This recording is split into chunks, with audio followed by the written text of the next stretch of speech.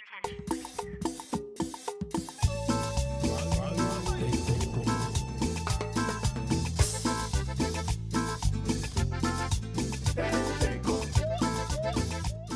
Comunidad, welcome back to another episode of Radio Teco Cultura, a podcast of the legacy San Francisco bilingual community newspaper, El Tecolote.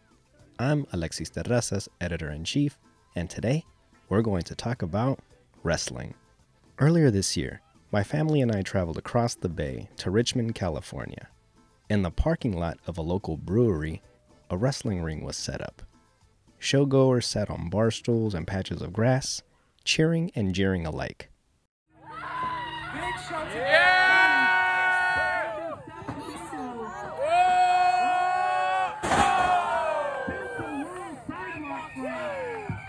Growing up, I loved wrestling.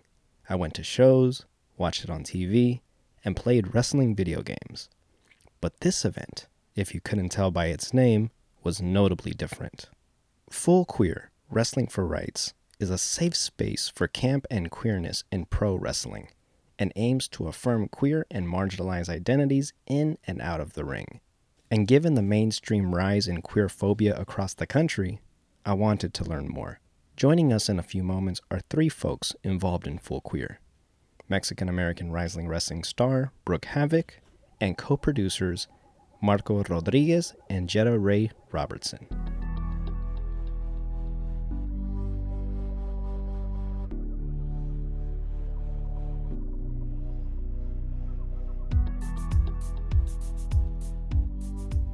Okay, let's start with some basic intros. And Brooke, let's go ahead and start with you.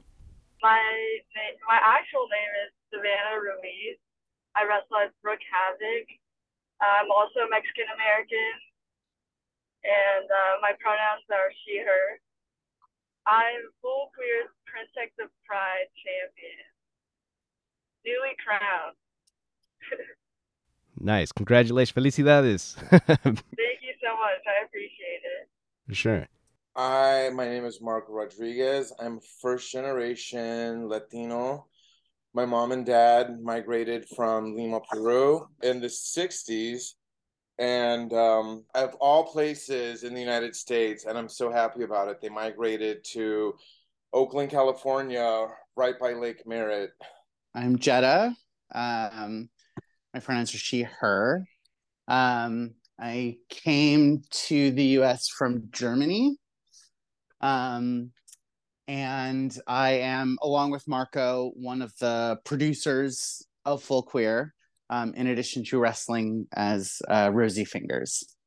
Wonderful. No, and thank you for sharing a little bit about your lives. I really appreciate it. I hope we get to, in this conversation to learn a little bit more about each other. So I want to start kind of at the root. What is the history or the origin story of Full Queer?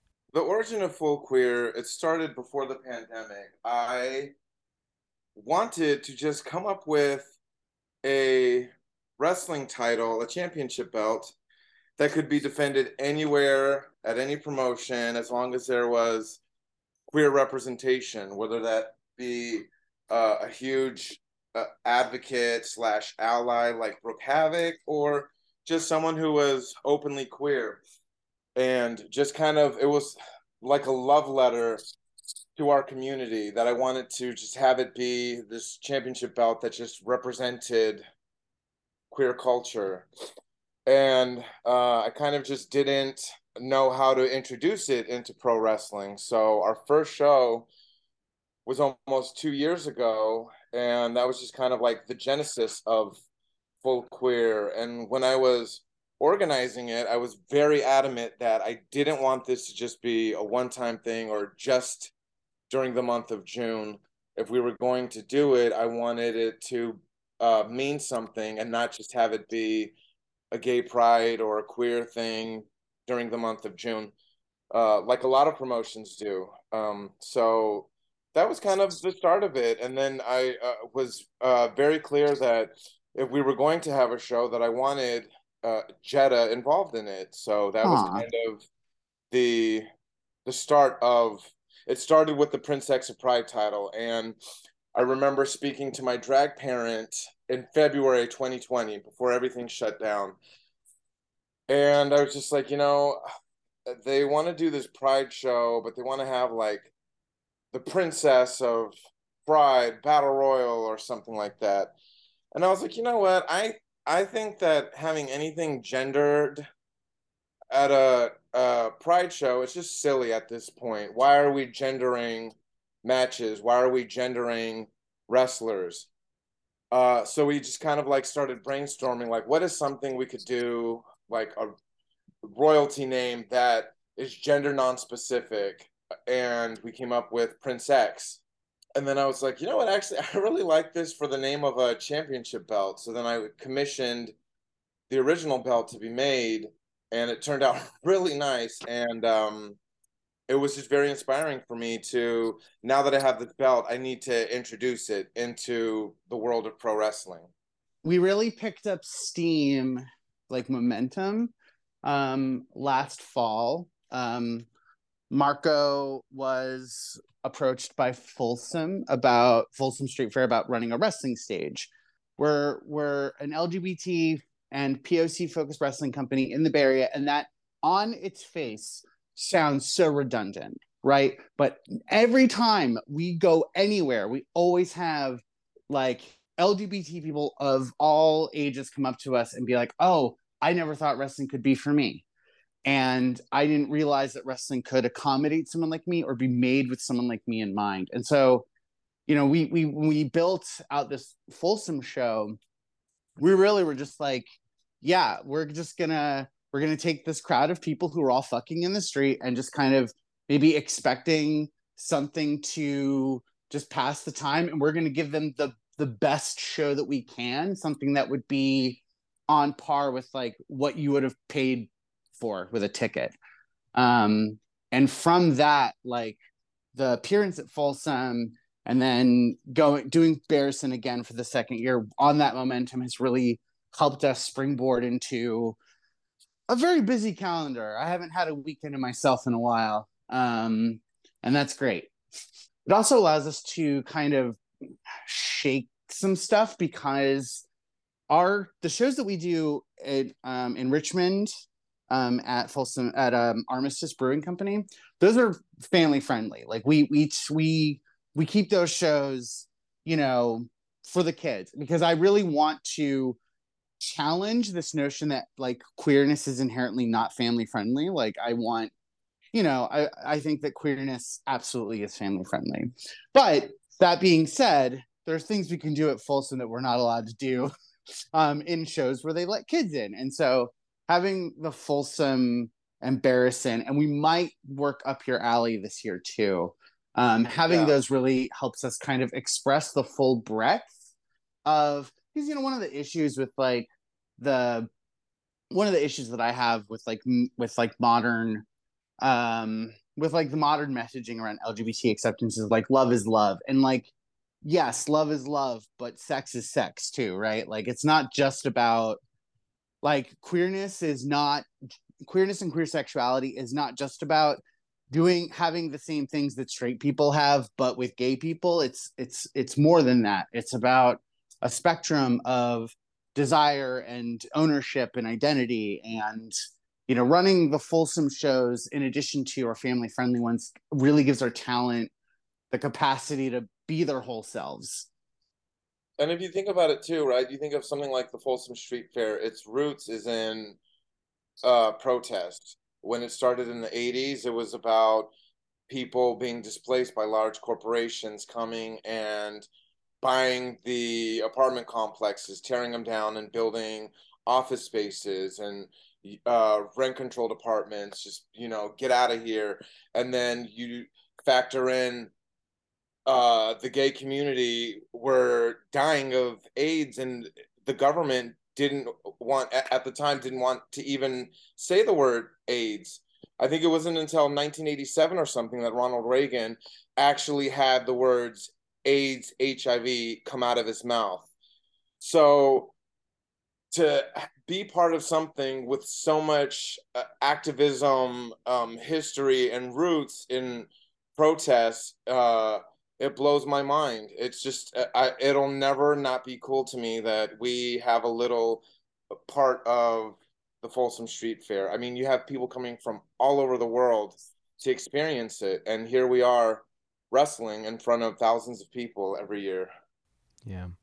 That's truly remarkable. I have a question for all of you actually, and how did all of y'all get into wrestling? Like, were you all fans when you were children? Did you watch it growing up? Yes, yes, I'll tell the story. So when I was around 7 years old, my older brother introduced me, and I have three brothers and a sister, so pretty big family. And so he introduced all of us to wrestling. We never really like had cable or anything like that. So my older brother, with like all his paychecks and stuff, he bought a bunch of DVDs, and we would just binge watch wrestling all the time. And he bought SmackDown versus Raw 07, 08, and we would play that till like 1 in the morning and stuff like that. And so that's where I just got hooked. And he actually, like, he saw how much I loved wrestling too. So when he was like working his summer job and stuff, he would save up and take me and one of my other younger brothers to local shows and stuff, because my parents never could really afford it. So that was how I was able to get to see live shows, which like meant so much to me. I saw, I think, Raw for the first time in the Save Mart Center in Fresno, and then I saw some shows at the SAP Center in San Jose. But that was around, I was like 7 years old, so it's probably like 2008-ish, yeah. Jetta and Marco, like, how did y'all get into wrestling? I've been watching and a fan of wrestling since probably I'm 4 or 5. I've been to shows in multiple countries. It's something I'd always wanted to do, and so the thing is, wrestling is very wrapped into my identity because before, when I was young, my parents did not. My parents were not super. My parents tried to kind of shield and kind of gatekeep sort of the way the outside world kind of worked, and so I was not really I did not really understand or grasp transness or queerness as a young person. And when you're young and you feel like I don't want to be the gender I have to live, and you look at wrestling, and wrestling, I mean, this has been done to death, this comparison, but like wrestling is a lot like drag in that it is a performance of gender. And wrestlers are one of the, like, at the time, one of the few like AMAB, like assigned male at birth people who are allowed and encouraged to be very pretty. And I used to think that I wanted to be a wrestler because then I could be pretty. And then I grew up and I was like, well, I could just be a woman. That's fine. And I just always assumed that, okay, well, I was, I transitioned in college, and I had basically just like, all right, well, I transitioned, and here are the things that I will never get to do because of that. And one of them was like be a wrestler, which I had intended to start training as a wrestler after I finished college. And then I moved to the Bay Area, and I failed at everything else I tried to do with my life. I tried to be an art teacher, a therapist, a nurse. Every other life plan just like blew up in my face. And so, I was like early 30s, and I had an opportunity to train and become a wrestler, and I took it, even though I, the people that are like considered the best wrestlers in the world right now are my age, and they started when they were like 18. So I knew going in that I had a shorter shelf life, and I probably wasn't going to go like I probably wasn't going to like go on the sorts of shows that I grew up watching. And I am very great, for me every day is extra, because full queer is really like more than I could have fathomed being able to do. And that's why I really take the work very seriously because, I really feel like every chance we get to put on a full queer event, talk about full queer, like I want to make, I'm always thinking about how to push it and push it and push it because I never thought I'd get this far, and I still feel like I have a lot of steam left in the engine. No, thank you for that. And Marco, like when what was your intro to wrestling, or how did your love for wrestling begin? My dad and brother used to watch it, and I think part of it was like my dad felt like I have to like all the American things to acclimate. So he loved watching baseball, football, pro wrestling. And so it was like a thing that my brother and my dad would watch growing up. And I hated it. I didn't get it. I just thought it was stupid. At the age I was like, I have no idea what this is. It's stupid. My mom didn't like us watching it because my brother actually in first grade broke my arm because I had my arm on a throw pillow, and we were watching TV on a Saturday. I'll never forget this. And he wanted to play wrestle like in the living room, and I was like, no, I don't feel like it. I just want to watch TV. So he jumped off the couch with both of his knees and landed on my arm and broke it. And I just told myself from then, I was like, I hate wrestling. I never want anything to do with it. And just one day, he had it on, and I was getting ready to tell my mom that, Mom, Jorge's watching wrestling. I was going to tell on him, and just something clicked. I just was like, Mom, and then something just grabbed me. And then I was like, you know what? I think I'm going to watch this. And pro wrestling has just been one of those things that since then, even when it's really bad, I still, like right now, like WWE, AEW, I'll casually pay attention because pro wrestling's like, for me, is like that drunk uncle who can be problematic, but there's something comforting about him where okay, if I'm really bored and I need like a dose of nostalgia, I could turn on pro wrestling and it'll take me back to that good feeling I had watching as a kid. Or if, one of my friends is on TV and they're like, oh, I just wrestled on AEW Dark, I will support them and I'll cheer, and cheer my heart out for them. And pro wrestling has just been one of those things that's always been there for me. And like Jetta was saying, everything in pro wrestling is just bigger and over exaggerated. And my personality has always been that. So it's just been one of those things that once it grabbed me, I have not let go of it. And ever since then, it was like every fucking Friday we would go to Blockbuster or some video rental. I'd go right to the wrestling section, and that was like my library to pro wrestling. Whether I had to rent the double pack WrestleMania 4 because it was 2 VHS tapes. Brooke, we used to watch wrestling on VCRs.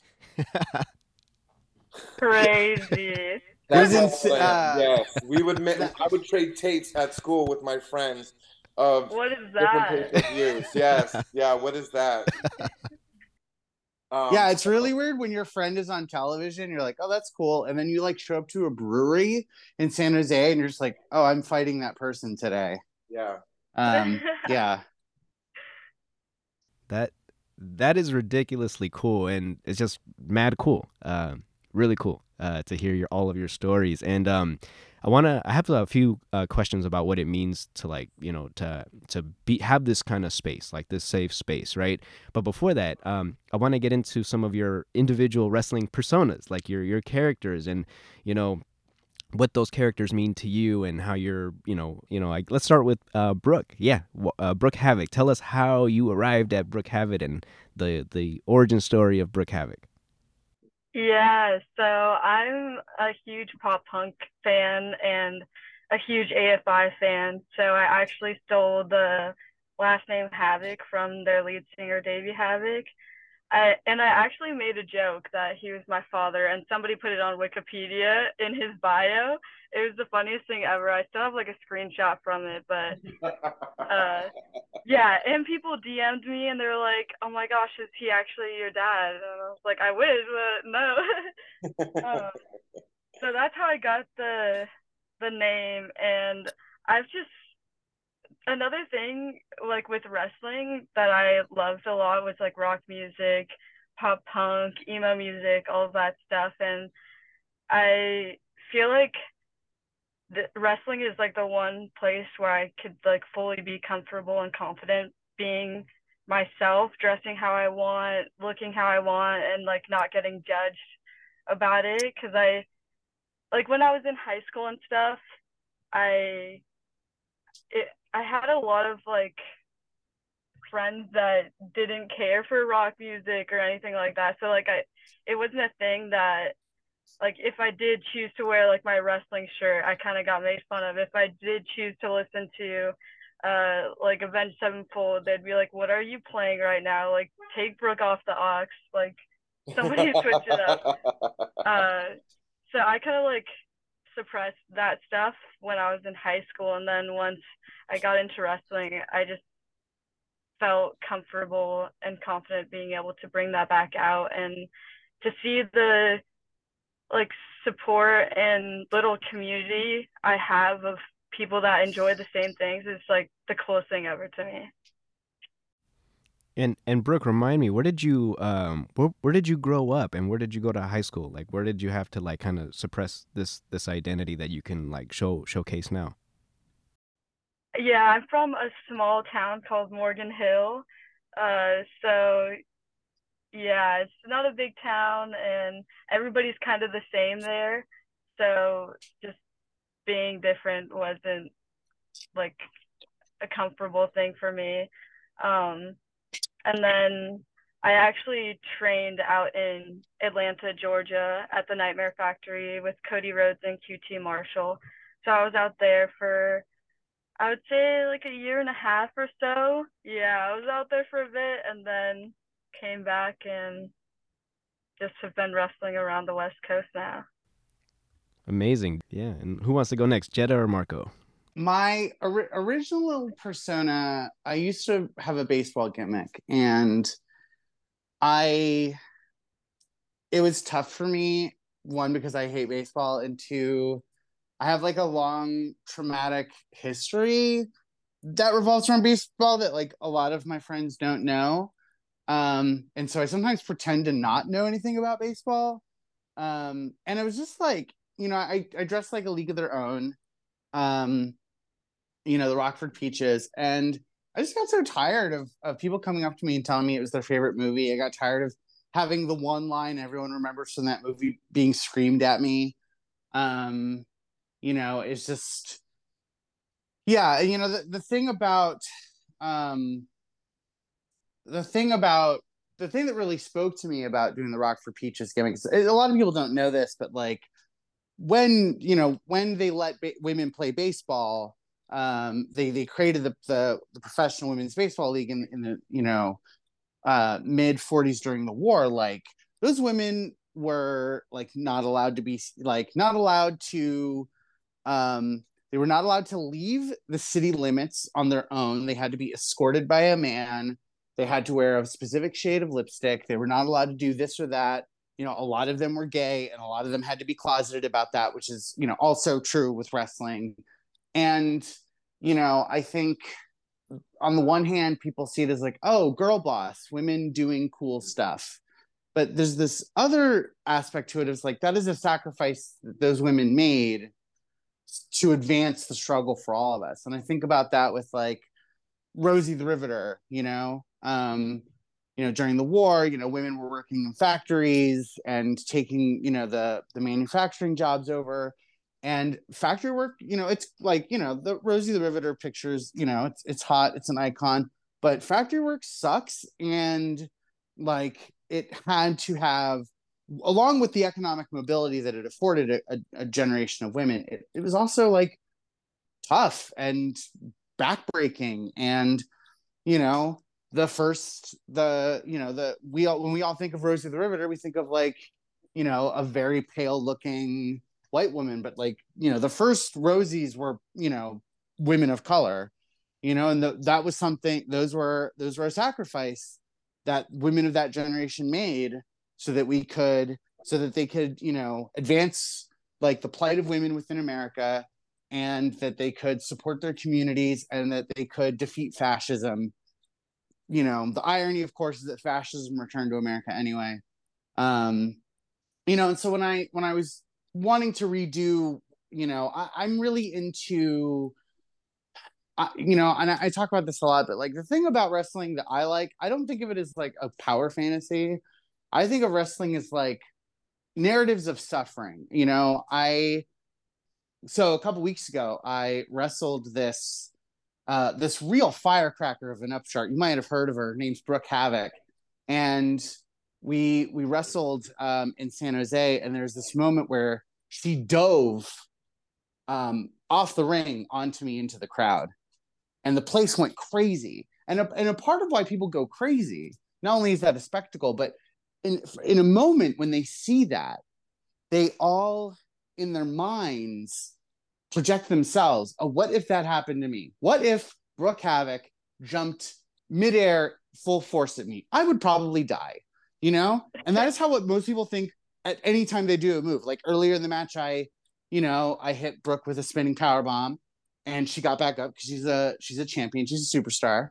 And the reaction that we got from that move is, one, it's a visually impressive move, but two, everyone who saw Brooke take that move in their minds were like, if that was me, I'd be dead right now. And Brooke got up and kept fighting. And I think that is what is beautiful about wrestling, is that like we all are going through stuff that feels like we cannot endure it. We are all going through shit that feels like it is too much all the time, and we still have to like power through it. And so what I'm interested in wrestling is like, I want people to watch wrestling and be like, if Brooke Havoc can get up from a 360-degree spinning power bomb and then dive off the stage and knock her opponent out, then I can get through this. I can get through my breakup. I can get through these hard times. Like, that's what I'm interested with wrestling. And that's what I'm interested in doing with Rosie, is like, creating narratives of hardship. Damn. And Marco, tell us about your wrestling persona. I think I know what it is, but I don't wanna misspeak. So go ahead. So I have a masked persona. I think that's what you were referring to as Llama Jack. And Llama Jack is like this melting pot of being Peruvian and incorporating llamas into me as a pro wrestling, and also Mick Foley and all of the faces of Mick Foley when he was Cactus Jack, when he was Mankind, Dude Love. I take a little bit of that, and also just kind of like the badass wrestlers from the 90s that I grew up really idolizing, like Big Van Vader. So there's a little bit of that when I wrestle as Llama Jack. And it's just kind of like my love letter to being Peruvian. It's just like me expressing that through pro wrestling. And when I wrestle as Marco Mayor, that's just, me with the volume cranked up. If I'm a heel in the match, then I'm gonna be super asshole. I try to think of all the times when I worked at Moby Dick Bar, and I would have to get into a patron's face and tell him to fuck off. Or just, sometimes there's things that in real life that we don't get to say. And, as a bad guy, I get to say it and have the crowd go, ooh, that was fucked up. Or like, ooh, that was really cool. I can't believe he said that. Or I can't believe he did that. So that's one of the things that I love about pro wrestling, is I get to be myself, but super turned up. Yeah, I love that. I remember when I think the first show I went to, I saw you wrestle as Llama Jack, and I was like, oh, I think my guy is Andean somehow. I believe there's a connection. So I didn't know you were proving, but that's really cool. I love that story. I've Um, gotten so many llamas from friends, from fans. They'll just come and uh like, hey, I saw this and it made me think of you. So whenever people come over, they see a bunch of plush llamas. They always ask me, where did you get those? And I'm like, I didn't get them. Someone found it and gave it to me. So that's been one of the really cool things too. Awesome. Yeah, and I had a question, and apologies if it's a bit of a deep one or a heavy one. Jetta, and earlier in our conversation, you had mentioned that talking about Rosie, right? Rosie the Riveter, and all these women in factories working to defeat fascism, and now the irony of seeing fascism, here, where we live, and I don't have to tell y'all of all of the very ugly and scary things that we're seeing throughout our country, legislation and protests and violence, transphobia, homophobia. It's all around us. So in the spirit of what's happening around us, what does being able to participate in full queer, having this space, something not just a one off during June, but something that is regular, and having people come out and support it. What does it mean to you, especially to do this work right now, this wrestling work in production, action, amid this pretty terrible climate that we're seeing ourselves in? For me, I was recently asked on another podcast what pride means to me. And for me, pride isn't just about resistance, but it's also an acknowledgement of solidarity. Pride the pride movement from its inception was multiracial, and from its inception, was an understanding of racial power and racial dominance and racial violence. And that has become sort of whitewashed as pride is now become about companies that about banks and beer companies and white gays that just want to drink their mimosas. And I want full queer to that's why we don't I do not investigate the sexual identity or history of any of our talent. I don't really care if straight people work for full queer, as long as they understand that the intention behind the work is to promote solidarity amongst all people who, at some point or another become criminalized. Because, I think that, I just think that this idea that the stuff that is happening with trans people is obviously very scary. And it does occupy my every thought of every day.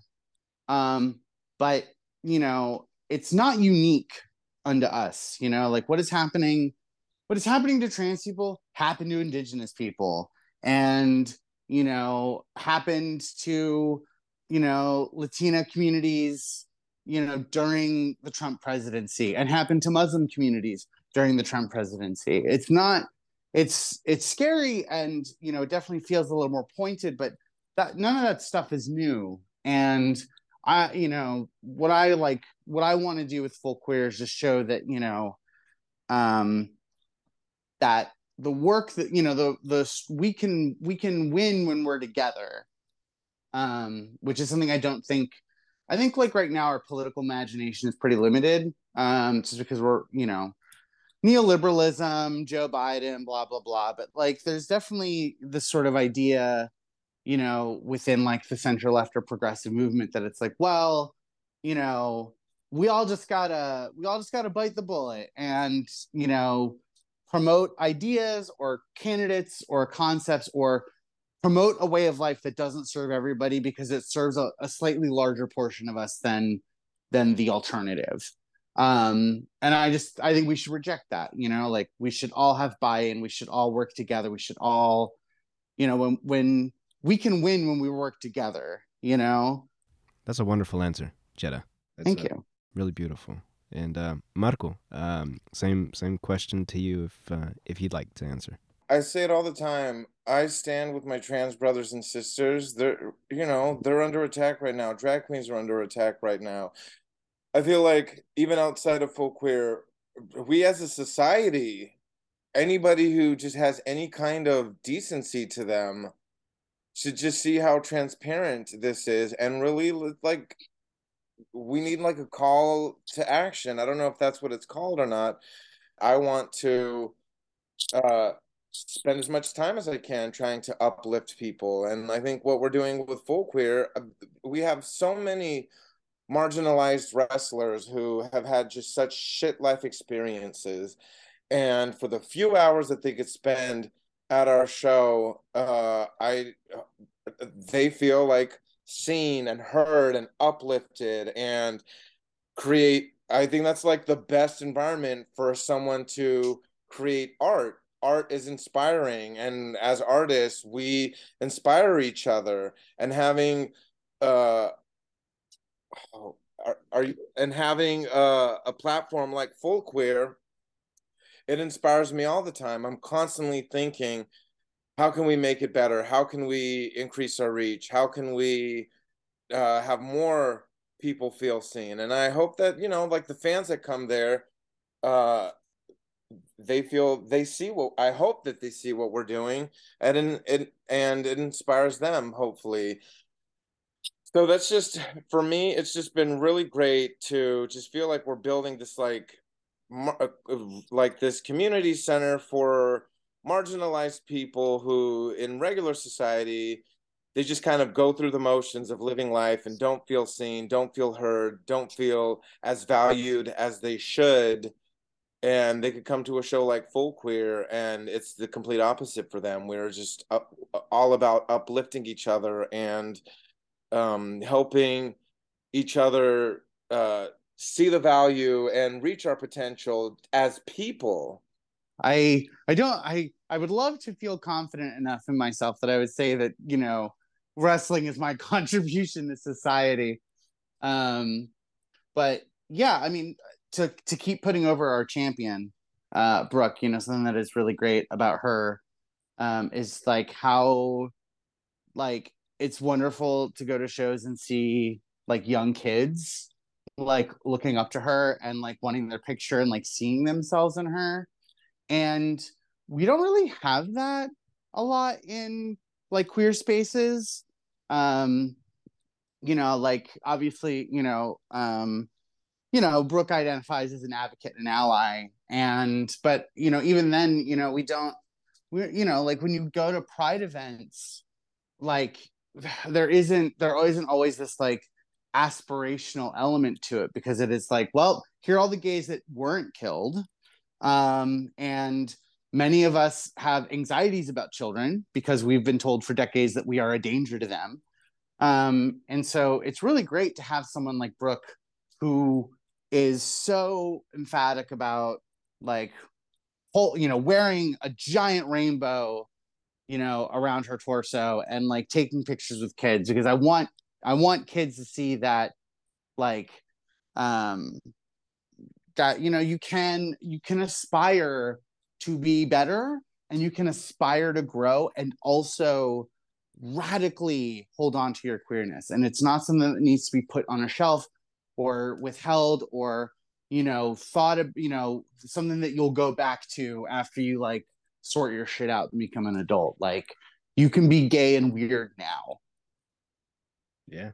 And one thing about Brooke too, I really when I saw that she wrote this, I got a little emotional. She posted that all the money she makes on Sunday at Full Queer from selling her merch, she's donating it to the Trevor Project. And it's just kind of like, even though it's on an independent pro wrestling level, just for her to tweet that out and to put that on her Instagram and just be selfless like that, it's just like, she gets it. She understands it. She's, first of all, a woman in pro wrestling, in society. She's Mexican American. So it's like, we all have these, what affluent people would consider strikes against us. She's like making it like this empowering thing for her, and I just think that's great. It's really cool, and it inspires me. Definitely.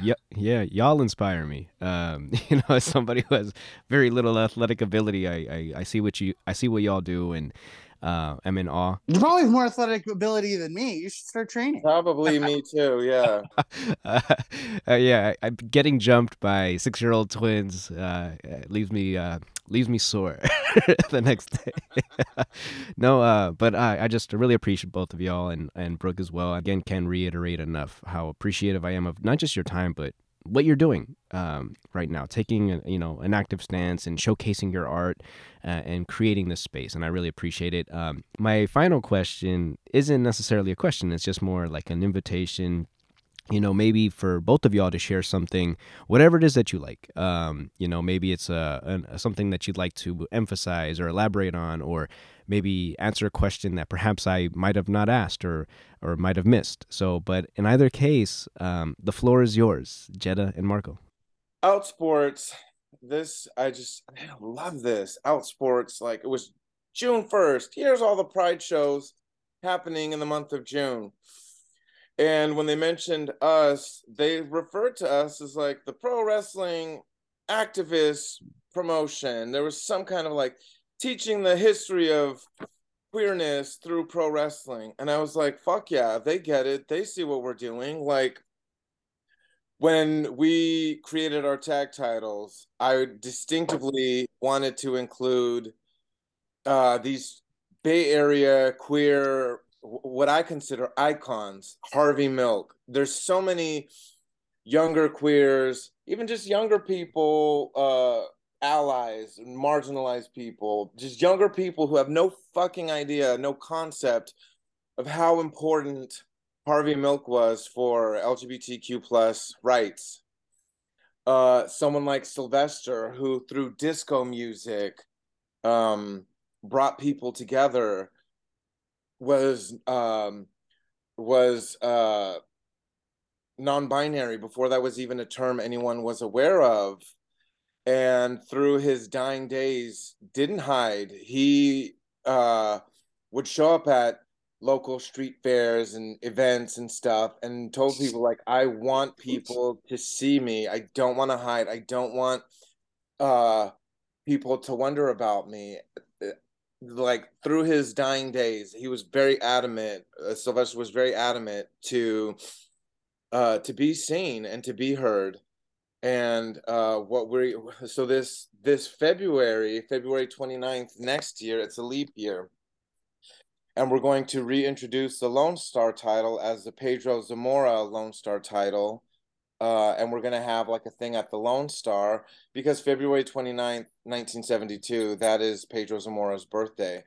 And again, we wanted to do something to honor Pedro Zamora, because again, I remember I think I was 10 years old in 93 when The Real World San Francisco came out, and to see someone who was Latino and openly gay, living with AIDS, and he would always make it a point to say, I'm not dying of AIDS, I'm living with AIDS. And to be on TV, I think he was the first person on TV, on reality TV too, with AIDS.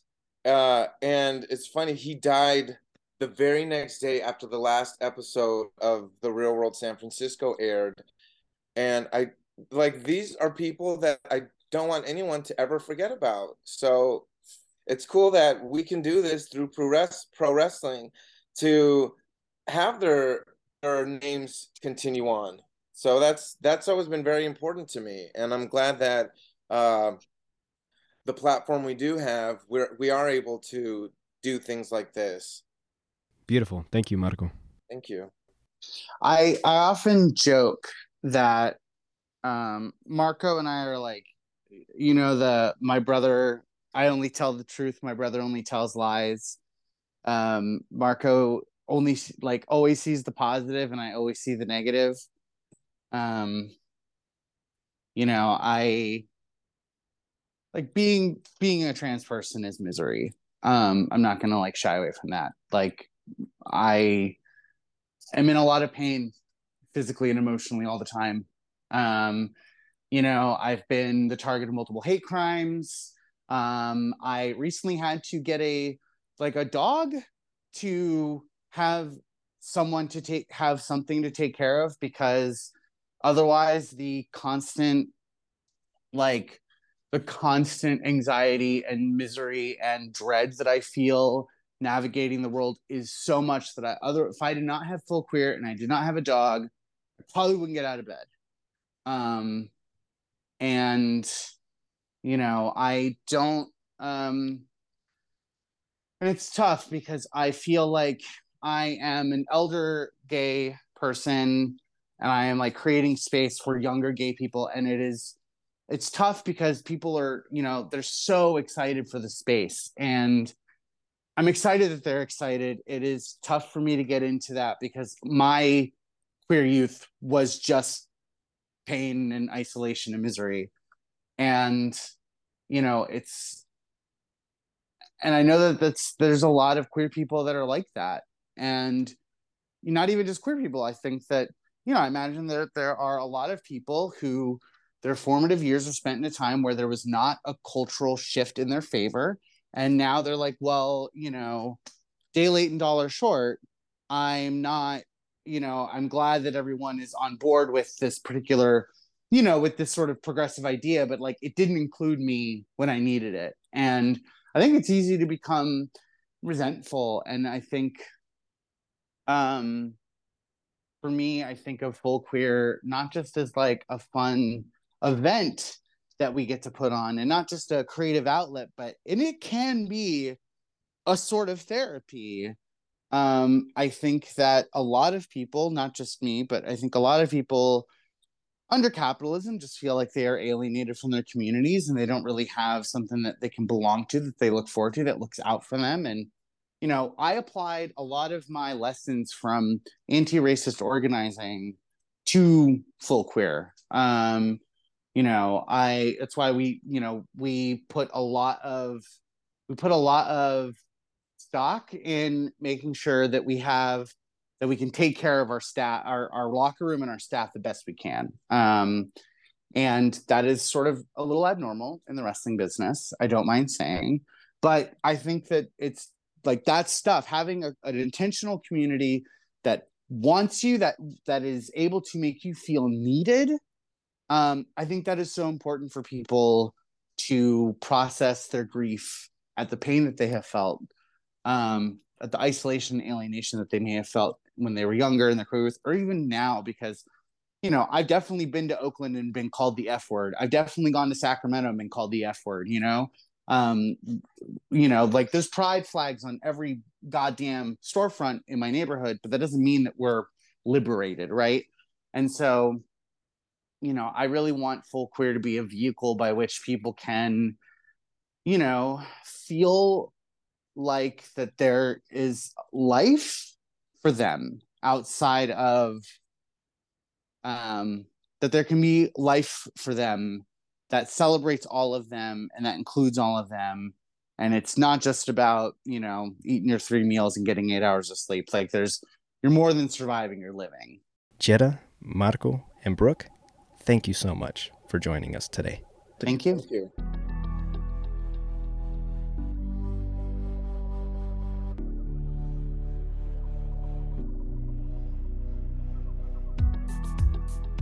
Hi, my name is Fatima Ramirez, and I'm the Executive Director of Acción Latina, the proud publisher of El Tecolote newspaper.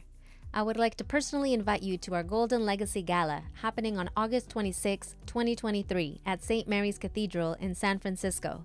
We are celebrating 53 years of award-winning bilingual journalism in service to the Latinx community in the Bay Area and beyond. Join us for a fun-filled night with hosts Rick Salinas and Richard Montoya from Culture Clash, live music by La Familia Peña Govea and Conjunto Corazón featuring Francisco Herrera, Jose Cuellar, Liliana Herrera, and Enrique Ramirez, and dance the night away with the John Santos Sextet and friends. Bid on our silent art auction and buy your tickets to this historic gala celebration at accionlatina.org.